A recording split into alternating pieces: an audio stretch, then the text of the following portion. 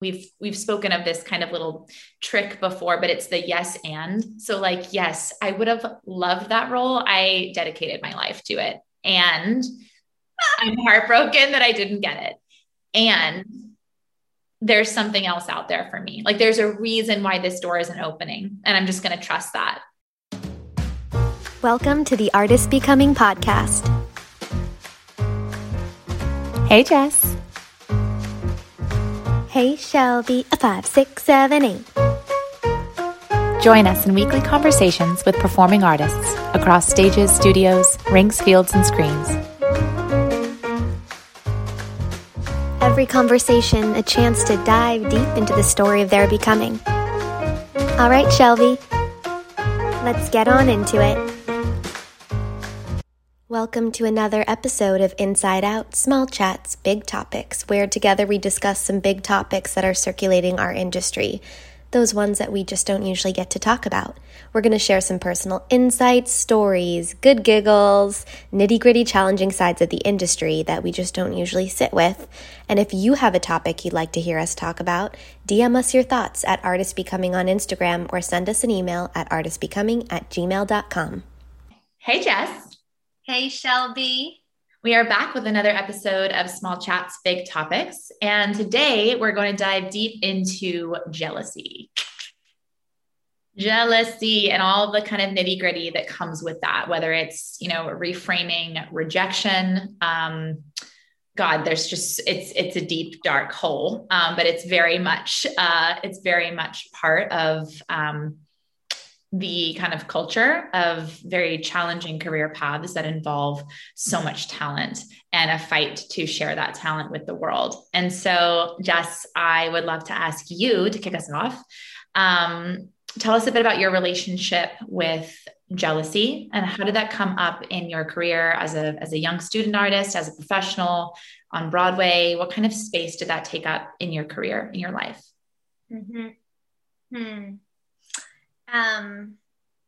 Spotlight on opening up the inner, it's sort of like unzip and be comfortable to be like, share the nitty gritty aspect of it. So I'm going to unbutton. Here for it. But I think, jealousy, competition, right? That's kind of in the world that we're talking about when we're talking about the world of arts, ballet companies, Broadway stages, musical performers playing instruments and auditioning. Auditioning comes with this element of competition, which when you are your own product and you're selling yourself to achieve your dreams, it's natural that, there are hundreds of thousands of other talented artists selling themselves as well. And in that process, it becomes really easy to slip into an unhealthy, right? There's a spectrum in all things, a healthy vibration and an unhealthy vibration. And competition and jealousy, that very much exists. There's a super healthy side to competition. I think there's a super healthy side to what we label as jealousy.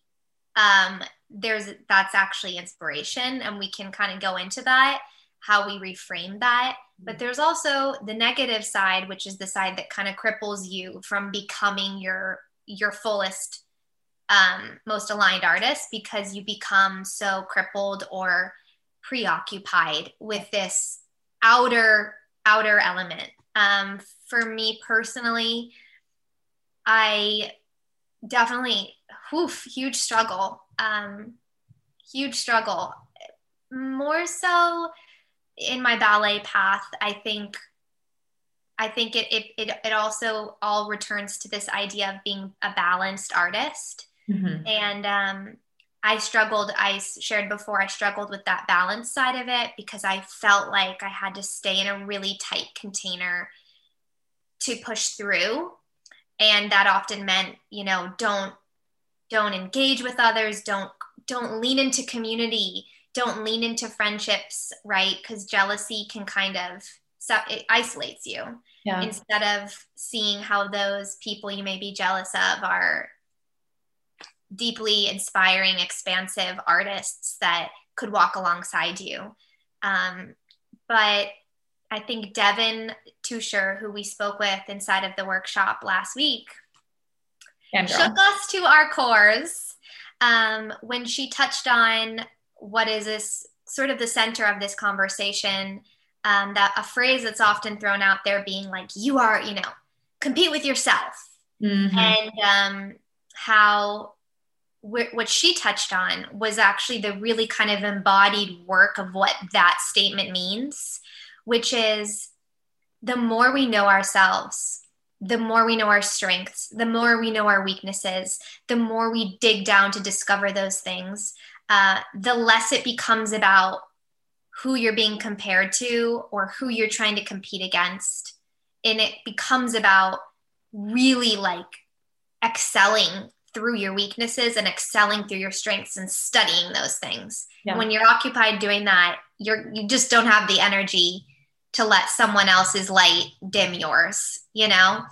So I think the question, I guess, for you would be, where do you see in your own career, or where do you see from where you sit now, where's the opportunity within jealousy and competition to kind of rewrite and reframe? And what are the tools or the experiences you lived through that exemplified that reframe? Awesome question. Also, like, I could just speak to so many things that you just said. Like, this should be 5 hours long, obviously. One of the things that stood out to me was kind of what you said about jealousy can go in two directions. It can be feeding, and then it can feed off of you. And I think that so much of like unavoidable human instincts, like feeling jealousy, it's a feeling, like you almost can't help it a lot of the time. And then, and then people say things like what you said, like you're your greatest competition. And it's like, well, yeah, I compete with myself all day. I'm exhausted of that. So I'd rather feel competitive with other people. And also and also look at Shelby, like that leg is all the way up. I am competing and it's not working because not anymore, y'all. So let go. Or yoga. You could speak to the yoga element, like they tell you don't compete. And sometimes that dancer in me in that down dog, and I'm like, they say take a sip of water, and then everyone goes to take a sip of water, and I'm like, weak. Like we're so competitive. It is instinctual, and it's part of what drives successful athletes and successful artists, is that competitive drive to constantly outbeat yourself. And then somewhere in the process, we want to outbeat our peers. And then there's a shift that happens. And it's like almost, so many of these conversations just come back to like boundary work. Like we have to set a boundary around this feeling of jealousy and this feeling of competition. The first time it really was something that I needed to grapple with was when I was a student at the School of American Ballet, and it was my graduating year. And I broke my foot, like a really bad fracture, right before our end of the year performance, the workshop, which is what ideally gets you into New York City Ballet. And my best friends, like all 4 of them, got apprenticeships with New York City Ballet, and I was in a boot, which we've talked about. And it was a very low time, and it was very hard for me to reconcile feeling so joyful and so proud of my best friends. Like we had been 5 years together at SAB, like hand in hand all the way through the school. And like, they got their apprenticeships, and they got to go that summer to like dance in Copenhagen with City Ballet and dance in Paris and with City Ballet on tour. And I'm like nursing a broken foot. And it was just like, I felt like I was wading in water of like absolute jealousy and heartbreak and absolute pride and joy for them. And I remember coming into SAB, crutching into SAB, bawling my eyes out and being like, but you guys, these are actually really happy tears. Like I couldn't be happier for you. And I couldn't be sadder for myself at the same time. So like, know that it's not like I'm just wallowing in my own self-pity. That's definitely part of it, but not the whole bit. And what's interesting is that as I've gotten older, experienced more heartbreak, physically, mentally, emotionally, experienced, more of the kind of dips and mountain peaks and valleys of my career and my path. It's what's yours will not pass you by. And the universe has 3 answers, like yes, no, and not yet. And I have been able to look back on experiences like that. That fracture in my second metatarsal delayed my professional career, pivoted it dramatically, and pointed me to Europe. Like, it is because of that injury that I ended up moving to Europe, joining the Royal Danish Ballet, getting to dance in Copenhagen after all, getting to perform at the Palais Garnier in Paris after all, like on my own path, on my own time. And it took a really long, hard, and dark season of processing that, of allowing myself to feel jealous and to reframe that energy into, okay, my friends can do that. And I know that I can too. Like, I know that I can too. Now, right now, I just have to sit in the sick of my circumstance and trust in my path and trust in my timing. And that's just something I'm still trying to do today, which is like a daily exercise. It's a daily competition with myself, which is kind of brings it full circle, I guess. But it's competition is only as toxic as you let it be, in my experience. Still, and the sort of mental check-in on that is, how much am I feeding this? How much am I like, when when someone tells you a certain food is really bad for you, if you choose to, or don't smoke cigarettes, like, okay, that kills me, I'm not going to do it. Right. Yeah. And it's sort of the same allowance. It is the boundary. That's such a powerful kind of mental note, to be like, I have to create a boundary around how much I'm going to allow myself to kind of wallow in this jealousy when I know it's just not serving me. Yes. And I really relate to that. I think every dancer can look back at a time when they got a no and it was painful, and you watched that other girl or that friend or that guy do that part that you so desperately wanted, or get into that company, and then you saw down the line the silver lining of that moment. And just kind of like a cool share on that is that I had an experience where I was leaving ballet. I was had this role, this show I wanted to do on Broadway, and like the gift of the universe just shone down on me, and somehow I ended up moving along and getting an audition and getting another audition. And I was looking around, like doing this all very privately, thinking, me, oh my God, I'm going to get it. And I was convincing myself, and I was like, this is mine. And I showed up for the final audition, the final callback. And I show up to New York City, and it's my big break. And, I'm sweating. Right. It is it. It's my big break. Or so I thought. And I show up, and I show up to the audition, and this woman walks in, my competition, the other girl, and it's my idol. And # Lauren Lovett, shout out. We love you. Love you, Lauren Lovett. Right. So talk about the most competitive, like final callback moment. And I walk in and I see her, and I go,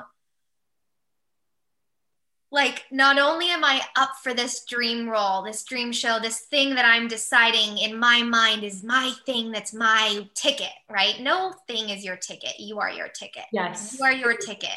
Yes. And I see this, and it was this incredible moment for me. It healed a jealousy kind of competition wound in me in that moment, because I had it would have been the most competitive moment of my life, and I couldn't feel competition because I really revered this artist standing beside me, and I was humbled by the fact that I was put in a room with her, and the grace with which she showed up in that room and the love she was giving to me. And I was like, she's like cheering me on. Like, that can't be, like, it's malicious. No, it was pure light, because she was someone who knew she was her own ticket and wasn't reaching outside. And I remember walking away and being like, I might have just not gotten that. I don't know that I got that part, but I just had this moment where I I got to see what it was like to be in a competitive setting where rather than looking at the threat, I was just in reverence and respect, and I pulled inspiration from that. I didn't get the part, and I was heartbroken. And then I saw my ticket cash in a year and a half later on something I never would have fathomed. So the lesson being, the things we're jealous of, the people that we're jealous of, look a little deeper. There's a lesson there. There's a mirror there to your own gifts. Yeah. Something you see in them that exists in you, and the work lies in our reframe and, knowing that we're our own ticket. Yeah. And removing the external factor from that. Yeah. God, what a story. It's such an expander to permit yourself to think about it that way, or to metabolize that experience in that kind of way that's so empowered and embodied. And I think that we've spoken of this kind of little trick before, but it's the yes and. So like, yes, I would have loved that role. I dedicated my life to it, and I'm heartbroken that I didn't get it.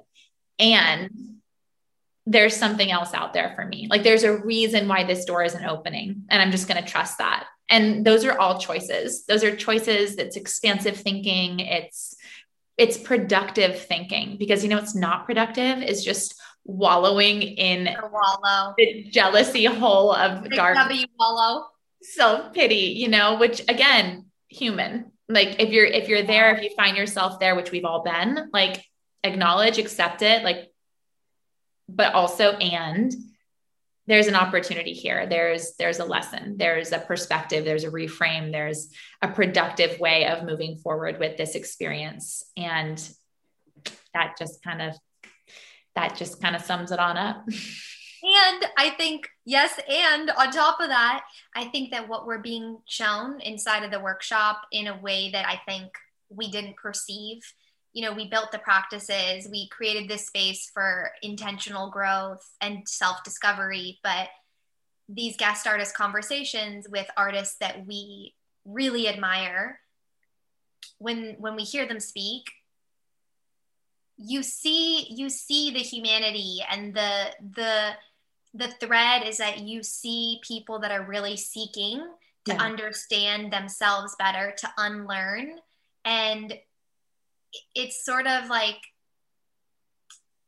to reach those heights in someone's career, you had to compete, right, to get there. Yeah. But then to hold that place and to hold that type of leadership and mentorship, there's no toxic kind of energy in the jealousy or the competition, because you can't sustain that. Yeah. You can't sustain your talent when you're so exhausted by your own mental drama. You can't sustain, you can't feed the artistry. Yeah, it is. It's definitely a conversation of sustainability at that point. Like you've made it to that level. Now you have new levels of heightened expectations of responsibility, of carrying a company, of leading a show. It has been, it was such expansive conversation. And we're here if you guys have any questions, thoughts, feedback, topic ideas, and would love to kind of continue building this community together. So please DM us, comment, let us know your thoughts. We're here for you. Yay. We did it. See you soon next time. Want to connect further with our community at Artists Becoming? Rate and review this podcast and subscribe to stay on top of our weekly guest artist conversations and our Small Chats Big Topics. Check out www.artistbecoming.com to learn more about our monthly subscription membership, filled with on-demand guided meditation and yummy yoga practices to support your unique journey as a performing artist. Follow along on Instagram at Artists Becoming for sneak peeks and inspiring content, and DM us the dream artists, athletes, performers, psychologists that you'd love to hear from, or topics you'd like for us to unpack. Sharing is caring, so fire up that group chat, share to your stories, comment, share, and just stay connected with us. We are here for your becoming.